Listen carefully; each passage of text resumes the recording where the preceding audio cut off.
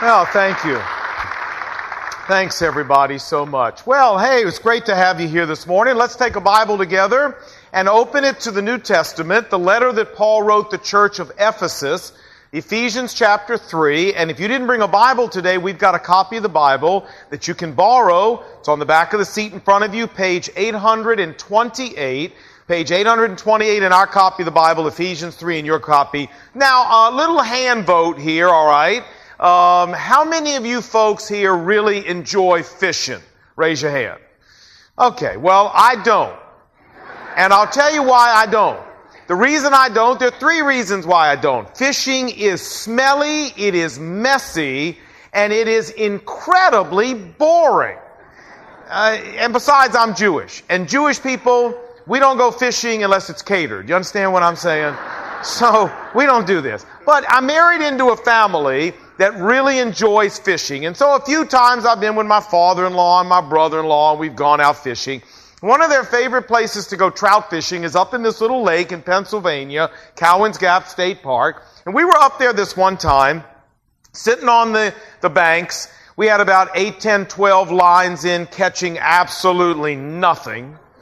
And then right offshore, about 50 yards offshore, is this little fishing boat with two guys sitting in it, and they were catching everything. In fact, one of the guys in the boat had this incredibly annoying habit that every time he would hook a fish, he would yell, "Boom!" And so the whole lake would hear it. And then 5 minutes later, he'd yell, "Boom!" And he was yelling boom about every 10 minutes, and we weren't yelling boom ever sitting on the shore. It was driving me crazy. So when they finally came in, I asked the guy, I said, "What kind of bait are you guys using? I mean, whatever you're using, we're using something different." And he said, "Oh, it's not about bait. It's about the fact y'all are visitors and we're locals." Well, the guy had a point.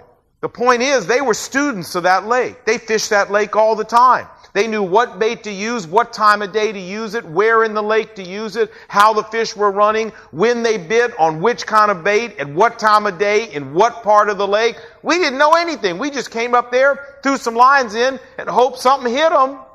It's amazing the difference when you take the time and adapt your method to the habits of the fish. These people had studied the fish, studied the lake, and adapted their fishing habits to the methods of these fish. Now, friends, when you look in the Bible, it's interesting that we find the word pray or the word prayer in the Bible over 500 times. So it's no secret that God wants us as followers of Jesus Christ to pray. That is not a secret. But friends, I have learned in 30 years of following Christ that praying is a lot like fishing. Meaning that in order for our prayers to really be effective and powerful, we need to do what these fishermen did. We need to become students not of a lake, but of Almighty God. We need to learn the ways of God and understand the terms on which God answers prayer powerfully. And then, like these fishermen, we need to adapt our methods of praying to the habits of Almighty God in terms of answering. That's how you catch a lot of fish, and that's how you get a lot of prayers answered with power. And so today, as we start part 8 of Spiritual Boot Camp, this is a series just going over the basics of what it means to be a follower of Jesus Christ. We want to talk about the who, what, why, when, and how of praying with power as followers of Jesus Christ. So that's our plan for today. So let's begin. As followers of Jesus Christ, God makes us some wonderful promises in the Bible about prayer. Jeremiah 33, verse 3. "Call unto me," God says, "and I will answer you, and I will show you great and mighty things that you don't even know." Ephesians chapter 3, where I ask you to turn, look at verse 20. It says here that when we pray, here's what God will do. He will do exceedingly, abundantly, more than we ask or than we even imagine. Now, friends, I can imagine a lot. So can you. And yet the promise of God is He will exceed it. God says, you pray, and I will move the world in response to your prayers. James chapter 5, verse 16. Elijah was a man just like us, the Bible says, but as an example of the principle that the prayer of a follower of Jesus Christ is powerful and effective. Elijah, the Bible says, prayed earnestly that it would not rain, and it didn't rain in Israel for 3.5 years. That's how powerful prayer can be. And oh, by the way, remember back in early September, we asked you guys to pray that we would have dry weather for this fall so that we could get our road construction done. And I heard Bob Ryan say the other night on television that this has been the driest September and October in 50 years. Very interesting that you were praying, and God did this. God has made us promises about what He will do for us if we will pray. You know, we just got back from Israel last week, and when we were planning to go back in the spring, the guy who runs the tours for me, the tour director over in Israel, called me, and he said, you know, Lon, that lovely hotel where you like to stay right on the shores of the Sea of Galilee, we love this hotel. He said, we're not going to be able to stay there this year. And I said, why not? He said, well, because there's this group who's got the whole thing reserved. That for 2 years, they've been planning to come this year, and for 2 years they've had it reserved, and there's no room for our group in the hotel. And I'm like, no, you don't understand. That is just not acceptable. You have got to get that hotel for us. The hotel we stay in is an important part of the quality of the whole tour. No. And he said, Lon, I'm telling you, they've had the thing reserved for 2 years. There's nothing I can do. And I said, well, you know what? This guy's not a believer now, but I don't care. I said, you know what? I'm going to pray about this, and I'm going to trust God that they cancel. He said, Lon, are you nuts? The people have had the reservation for 2 years. They're not canceling. I said, okay, fine. I'm going to pray about it anyway. We'll see what happens. So I did. I went to God in prayer, and I said, God, you know what? I don't really care why they cancel. Doesn't make a bit of difference to me. For whatever reason you choose, I want these people to cancel so our group can stay in that hotel. And I did. Well, then we had a little bit of violence, and we had a little bit of unrest, and we had a little State Department warning, and guess what? They canceled. Yeah, they did. Now, not only did they cancel, the whole country about cancel, but they did cancel. And when we went over there, we stayed in that hotel, and I reminded the guy, my man over there, that I had prayed this back in the spring, and I said, hey, look, they canceled. He said, Lon, the whole country didn't show up. You know, the next time would you pray, would you be just a little more specific? One group only, not the whole country. I was like, okay, well, fair enough. But friends, the power that God has given us in prayer is unbelievable. It is the greatest untapped power source in the entire universe. May I say that if you're here and you've never trusted Jesus Christ as your real and personal Savior, that one of the wonderful things you get when you give your life to Jesus is you don't just get a trip to heaven, you don't just get eternal life, but you also get access to the greatest power grid in the universe. Power way beyond anything Washington, D.C. can supply. Power way beyond anything the government can generate. Power way beyond anything you can generate. You get access to the supernatural power of Almighty God, and you get a mechanism to tap it for your individual life, a mechanism called prayer. Friends, if you need more power in your life, and who doesn't, then I have a real piece of good news for you. You can have more power in your life, and it all starts to be accessed when you come into personal connectedness with Jesus Christ. I hope you'll think about that. Well, we have a very important question, those of us who are followers of Jesus Christ, that we need to ask. And this is our moment. So everybody ready? Here we go. Deep breath. 1, 2, 3. So what? Right. Say, Lon, so what? I hear what you say, and you know what, Lon? Every single one of those verses you read about prayer, I kind of know those verses. But I'll tell you what my problem is. My problem is not that I don't know what God says about prayer in the Bible. My problem is when I pray, I don't see this kind of power coming through my prayers. I don't see God doing these great and mighty things that I know not through my prayers. I don't see the kind of power Elijah had in prayer in my prayers, and frankly, I don't see it in the prayers of most of the other Christians I know. So, Lon, what's wrong? I mean, if I've got these wonderful promises, but I don't see it worked out in reality, what is wrong? Something is wrong here. Well, folks, the truth of the matter is that maybe we are just not being good fishermen. Maybe we haven't taken the time to really study and learn the habits of Almighty God and the principles upon which He answers prayer in power so that we can adapt our praying to the habits of Almighty God. And so what I want to do in the next couple of minutes as we finish up is give you 4 principles that God gives us in the Bible, 4 principles that will lead to praying with power and effectiveness. And I promise you, if you will bring your prayer life into conformity with these 4 things, you will see God do things through your prayers. Number 1, here we go. Principle number 1 is to pray with power. We need to pray, first of all, with clean hands and a pure heart. Psalm 24, verse 3 says, "Who may ascend the hill of the Lord? Who may stand in His holy place?" Well, here's the answer. The person who has clean hands and a pure heart, that person will receive blessing from the Lord and vindication from God, His Savior. Psalm 66, verse 18. "If I regard wrongdoing in my heart," meaning the Hebrew word means if I cherish it, if I embrace it, if I allow it to live there, the Lord will not hear and respond to me. And what the Bible is telling us here is that if you and I as followers of Jesus Christ come into the presence of God in prayer, harboring in our hearts known wrongdoing, deliberate disobedience to God, if there are things that are between our soul and the Savior, when we come into God to pray, it will hinder the power, it will hinder the effectiveness of our prayer life. The first step to praying with power, friends, is to go on the internet of our hearts, to enter wrongdoing or disobedience to God in that little box, and then to hit the button that turns the search engine on and see what comes up. And if things come up, we've got to get those things right. We've got to confess those things and get clean of those things and get right with God on those things before we go into prayer expecting God to do anything. You know, every year, it's almost like clockwork.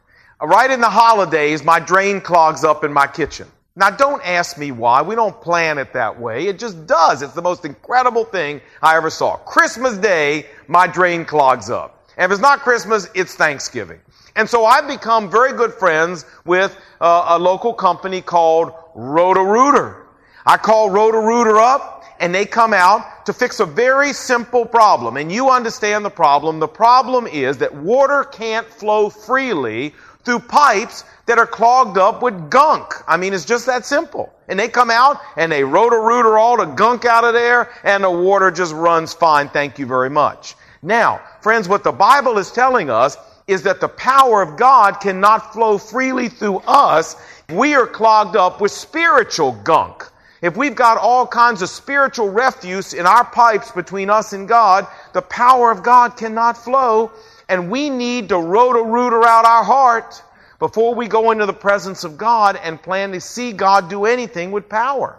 Many of us, we just charge right into the presence of God and we start praying and we know what we want and we never even slow down long enough to see if there's any clogs in the pipes. But that's not going to lead to powerful praying. No. The first thing you do is you got to Roto-Rooter your heart. Then you're ready to actually talk to God, and not until then. Step 2. Principle number 2 is we need to pray, second of all, with a forgiving spirit. Mark 11, verse 25. Jesus said, "And when you stand praying, if you have anything against someone, forgive them." And this is even in the Lord's Prayer, for goodness sake. Forgive us our trespasses as what? As we forgive those who trespass against us. One of the most frequent hindrances and roadblocks to praying with power is that we come into God's presence with an unforgiving, bitter spirit. And if you and I, as followers of Jesus Christ, want to see the power of God unlocked in our prayer lives, we have to come to God with a heart that doesn't have this kind of baggage. Malice, revenge, hard feelings, lack of forgiveness. Friends, it ain't happening if that's how you come into the presence of God. You know, a lot of people who know anything about the history of Israel think that in 70 AD, when the Romans took Jerusalem and at the end of a 5-year revolt, and they burned the temple down and they destroyed most of the city, that was the end of the Jewish revolt against Rome. Actually, it wasn't. 963 people fled from there to a place called Masada down near the Dead Sea, and it took 3 more years for the Romans to conquer them. So people say, well, that was the end. Well, not actually. Because 60 years later, there was one more revolt by the Jewish people against Rome, led by a fellow named Bar Kokhba. Bar Kokhba's name in Hebrew literally means son of the star. He was a self-proclaimed Messiah who led the Jews in another uprising against Rome. And Hadrian, who was the Roman Empire at the time, was so angry about this that he actually came to Israel himself at the head of the Romans' 10th and 12th legions to deal with this thing. He was finally able to crush Bar Kokhba in 135, 3 years later, killed him cruelly, mercilessly killed him. And then Hadrian made up his mind that once and for all he was going to deal with this problem. He was determined that Jewish nationalism would never ever grow in Jerusalem again. So here's what he did. He made it a capital offense, punishable by death, for any Jewish person to be found within the city limits or even within sight of the city of Jerusalem. He burned down and tore down every building in the city, every house, every public building. He brought in plows. And he plowed the entire city underground. And then as his final insult, he brought in salt and put a thick layer of salt over the entire city to see to it that nothing would ever grow there for decades again in that soil. And friends, nothing did grow there for centuries in that soil. And then he said, that's it. I'm going to see to it Jewish nationalism never grows out of this place again. Well, kind of what the Bible's saying to us here is that when you and I come into the presence of God and we pray with forgiveness and grudges and malice and bitterness in our heart, it's like praying with a layer of salt all on top of our heart. The power of God can't grow there, friends. The power of God cannot survive in that kind of an environment. If you and I really want to see God move with power in our lives, we have to understand that God has a zero tolerance policy on unforgiveness, grudges, malice, bitterness, revenge when we come into prayer. And if we come with that kind of baggage in our life, then that's probably a reason why you're not seeing God do more in your prayer life. You need to get these things straight. Principle number 3 is that we need to pray in faith, believing. Matthew chapter 21, verse 22. And all things, Jesus said, whatever you ask in faith, believing, you shall receive it. In fact, in Psalm 78, when God is laying out some of the issues that he had with the Israelites back in the days of Moses, he says that one of his big issues with them was that in their hearts, in their minds, in their spirits, here's what he says, they limited the Holy One of Israel. Because of their unbelief, they limited the power of God to be displayed in their lives. And friends, this is one of the greatest obstacles to answered prayer with power, unbelief. And you know how it goes. A prayer prayed in unbelief sounds like this. Oh God, here I am. I'm asking for this or I'm asking for that, but I know you're not going to do it. And if you're not going to do it, that's okay. I won't be upset. I'll be able to explain it to my friends why you didn't do it. And I know there's a lot of roadblocks in the way. And God, if you don't really want to deal with them, or maybe you just don't have the time. Friends, that kind of prayer is an insult to Almighty God. That kind of prayer is an affront to Almighty God. And is it any wonder that God doesn't do much with a prayer like that? Man, you come into the presence of God and you pray with unbelief and it will quench the power of God in your prayer so fast it'll make your head swim. Jesus, Matthew chapter 13, verse 58. Jesus did not do many mighty miracles there in his hometown of Nazareth. Why? Because of their unbelief. Didn't say he couldn't do many mighty miracles. He said he didn't, because God is never going to honor unbelief with power and efficacy in prayer. He's never going to honor that. Now you say, well, Lon, listen. I got a little problem with this faith thing. You mean to tell me you really believe that God changed the weather patterns of the entire United States because we were praying here in McLean for dry weather? Absolutely. Don't you?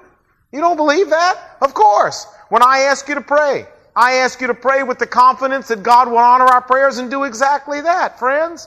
I pray in faith. I want you to learn to pray in faith. I mean, when I lose keys, I pray, God, you know where my keys are. I don't.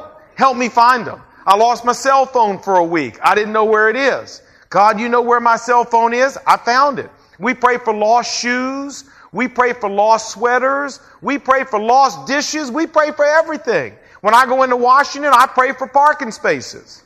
No, I do. You would not believe some of the parking spaces I find in Washington, D.C. When I go to the mall at Christmas time, we all sit in the car and pray for a parking space over at the mall. Friends, if your God's not big enough to give you a parking space at Tyson's Corner, God help us. God help us.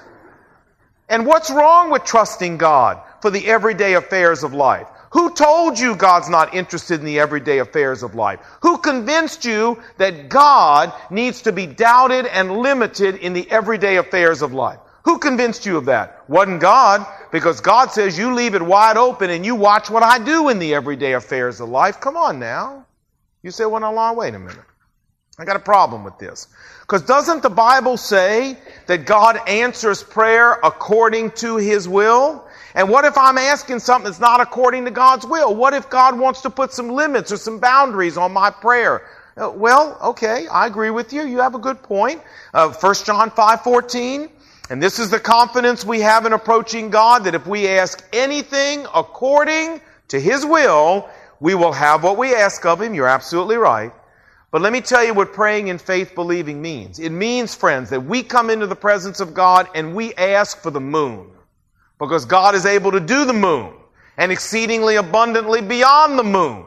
We ask for the moon, secure in the knowledge that no human obstacle, no human roadblock is a problem for Almighty God. No matter what the issue is, it's no problemo with Almighty God.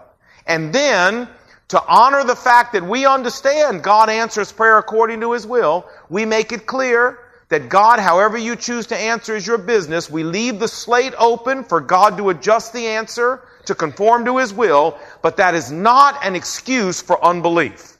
And saying that God answers according to His will is not an excuse for you to doubt God and limit God. The key is our posture has to be that the only person who should ever place limits on what God's going to do is God, not you, and not anybody else around you. Don't you come into God's presence placing limits on God with your human logic, your human wisdom, your unbelief. Don't you do that. Don't run interference for God, make excuses for God, apologize for God, give God plan B if He doesn't want to do plan A. God doesn't need your plan B, friend. God doesn't need you running interference. God doesn't need your apologies, and He doesn't need your excuses. All God needs is for you to leave it wide open for Him to be God, and don't limit Him with your unbelief. That's all God needs. And He'll take it from there. And I am so sad to see how many people there are who are followers of Jesus Christ, who before they even pray the prayer, they've already limited God with their unbelief. They've already decided what God can do and what God can't do, and sometimes will even be nice enough to inform God of what He can do and what He can't do. I tell you, pray like that, friends. Ain't no reason to get all excited about your prayer, because not a whole lot's going to happen. But when you come to God and you leave God free to be God, what did He say? He will do exceedingly abundantly beyond what you can even think of. Don't you put limits on God. Don't you be like the Israelites. You leave God open, friends, and you let God be the only one that puts limits on God. Principle number 4, and finally, is we need to pray, last of all, with the glory of God as our motive. Isaiah 42, verse 8. I am the Lord, that is my name, God says, and my glory I will not share with another. Friends, God is jealous of His glory. He is zealous about this. He refuses to share the credit for who He is and what He does with anybody. Which is why the Bible says, John 14:13, Jesus said, and whatever you ask in my name, look at this, for the purpose of the Father being glorified, of God getting the glory, that I will do. Prayer that brings the power of God to earth, friends, is prayer that has God's glory, not man's welfare, as its motive, because above everything else in this world, God is interested in revealing Himself and revealing His power for mankind to see, and mighty men and women of prayer, they learn this lesson early, they learn this lesson well. And if you look at the greatest prayers ever prayed in the Bible, prayers that exploded the power of God onto this earth, what you will find is that the people praying those prayers were not praying them for their own comfort, for their own welfare, for their own pleasure, but they were asking God to do something for the glory of God. Let me show you one. 1 Kings chapter 18. Turn back there in the Old Testament, 1 Kings 18, it's page 254 if you're using our copy of the Bible. Page 254 in our copy, 1 Kings 18. And while you're turning, I'll tell you the story. Elijah, the prophet of God, is up on Mount Carmel facing 850 prophets of Baal. Now, these prophets came into the country because of the ministry of a lady. She was married to King Ahab, the king of the northern kingdom, and she was a nasty gal. Her name, you know her name? Jezebel. That's right. And Jezebel was not even a Hebrew. She wasn't even an Israelite. She was a Phoenician princess. This was a political marriage. And as a result of the marriage, she came to be the queen of the northern kingdom. And boy, this woman came with an agenda. Her agenda was to wipe out the worship of the one true God off the face of that northern kingdom. She brought all these prophets in. And her nemesis was Elijah. Well, they're all gathered on the Mount Carmel. They're going to have a showdown to see who's really God.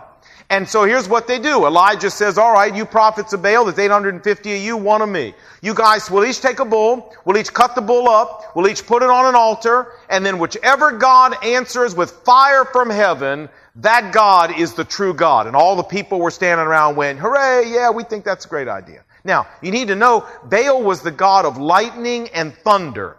So if any God ought to be able to make fire come out of heaven, it ought to be Baal. You need to know Elijah was taking Baal on right where Baal should have been the strongest.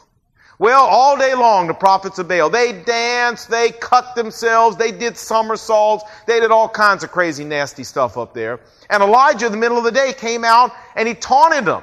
He said, well, maybe your God's away. Maybe your God's on a trip. Maybe your God's indisposed. Maybe your God's reading a book. Now, you don't laugh at that because that's Bible humor, see, and you don't get it. But that's hysterical what he's doing here. He's taunting these people. He's making fun of these people. And he let them go on all day like this. And finally he said, okay, that's enough of this nonsense. Everybody come over here. The nation of Israel gathered around him. And I want you to see the prayer that he prayed. Verse 36. Here we go. And at that time, Elijah the prophet stepped forward and prayed. And here's what he said. O Lord, God of Abraham, Isaac, and Israel, Jacob, let it be known today that you are God in Israel, and that I am your servant, and have done all these things, that 3.5 years with no rain. I've done them all at your command. Answer me, O Lord. Answer me, so that everybody will bow down to me and go, oh, aren't you great, Elijah? No. So that they'll all lift me up, make me king, and I can live in comfort the rest of my life. Oh, no. So I don't have to walk around eating grasshoppers anymore. No. No, answer me, O God. Look at this. So that the people will know that you, O Lord, are God, and that you are turning their hearts back again. Answer me, God. Here's why I'm praying this prayer. Here's my motive, so people will see who you are, God. And friends, when you pray a prayer like that and you're sincere, man, you better buckle your seatbelt. Look what happened next. Then the fire of the Lord fell and burned up not only the sacrifice, but burned up the wood of the altar, the stones, the soil, and even licked up all the water in the trench around it that Elijah had drenched it with. And when all the people saw this, they fell prostrate on the ground. And they cried, the Lord, He is God. The Lord, He is God. I guess so. After you see something like this, I guess there's no doubt anymore. What do you think? And would you notice how the man prayed? Would you notice his motive? Had nothing to do with his comfort or his welfare. It was the glory of God. Now, friends, is there anything wrong with praying for a new car, a new house, a new job, for physical healing, additional income, for issues with our children? No, not a thing in the world wrong with praying for those. But there's a higher purpose in prayer, friends. there's a more exalted reason to ask God for something in prayer. And that higher reason is for the glory of God to be displayed. And you know, sometimes the reason we don't see our prayers answered any better is because, as James says in James chapter 4, verse 3, we ask with wrong motives, so that we may consume what we get on our own pleasures, on our own comfort. Now, God may or may not answer those prayers, friends, but let me tell you something. When we ask God with sincere motive to do something that will put His glory on display, brother, you better stand back, because stuff's going to happen. And it's going to happen in a way that is going to shock and surprise you. You have touched the heart of God when you ask for something like that. You know, I have pastors call me all the time, and with this we're done, about what's going on here at McLean Bible Church. You know, we have 50 acres, over 50 acres now, in Tyson's Corner. I mean, come on now. With a huge building on it, almost 300,000 square feet by the time we're done, other land that we can build on. We had a $13.1 million matching gift. I mean, who ever heard of something like that? We saw the Fairfax County Board of Supervisors go from saying this will never happen to voting 10-0 in our favor. And on and on and on it goes. And I have pastors call me and go, what did you guys do? How did you do this? What method are you using? Well, I have to say to them, we're not using any method. There's no method to this. All we did is enter into this having first gotten to the place where by God's help, we were able to purify our motives so that we know why we're doing this. We're not doing this for us. We're not trying to build the biggest church in Washington. We don't care about that. We're not trying to brag that we got more bricks in our building than somebody else have in their building. We're not building Solomon's temple here. I mean, that's not what this is about. We got to the place as a leadership team and as a church family where we began to be able to say, God, we want to rock this city for you. We don't want to rock it for us. We want to rock it for you. And we need a bigger headquarters to work from. That's all this is about. This is about rocking this city and revealing Jesus Christ to people's lives. And that's all that happened. And God did the rest. There's no formula to this, except that when we pray for things to do with our future, when we pray for things to do with this location, we are able to get on our knees, friends, because God has taken us through the ringer and be able to say, God, this is not about us. This is not about me. This is about you, God. We want this city to see you. And everything else just happened because God loves to answer prayer like that. That's all there is to it. So when you pray for your children and your grandchildren, I mean, pray for them. But it ever occurred to you to pray God might do certain things in their lives, not so they'll be comfortable, not so life will be easy, but so that by doing it, their lives will become a platform on which God can show His grace and His presence? Man, you pray a prayer like that for your children, and I'm telling you, you're going to see stuff happen in their lives. Did it ever occur to you to pray for a new car, a new house, a new job, or financial provision? Not so you can be comfortable, but so the people that are watching will see the power of God displayed, and to be sincere in that, not to play games with God, but to be sincere in that, to stay on your knees till your motives have grown to be that intense on the glory of God and not yourself. Man, I'm telling you, when you pray like that, you will see God work, because God loves to honor prayers that show His glory. Let's summarize. We're done. How do we pray with power? Number one, we pray with clean hands and a pure heart. Roto-rooter before you pray. Number two, how do we pray with power? We pray with a forgiving spirit towards others, a clean slate. Get that layer of salt off your heart before you go in to be with God. Number three, we pray in faith, believing. Don't put limits on God. Let God be free to be God, friends. Don't you in any way limit Him. And number four, we try to pray with the motive that has God's glory and God's honor as the reason we want God to do whatever it is that we're asking Him. I promise you, you bring your prayer life into conformity with these four principles. You learn to pray the way those guys learn to fish. That is, in light of the habits of the person you're praying to. And you have my promise. More importantly, you have the promise of Almighty God that you will see stuff happen in response to your prayers. Let's pray. Lord Jesus, there's not a one of us here as followers of Christ who don't know we should pray, and who don't want to see more effectiveness, more power in our prayer lives. So thanks for talking to us today about how that can happen. Thanks for talking to us today about how our prayers can access the power of God more efficiently and effectively.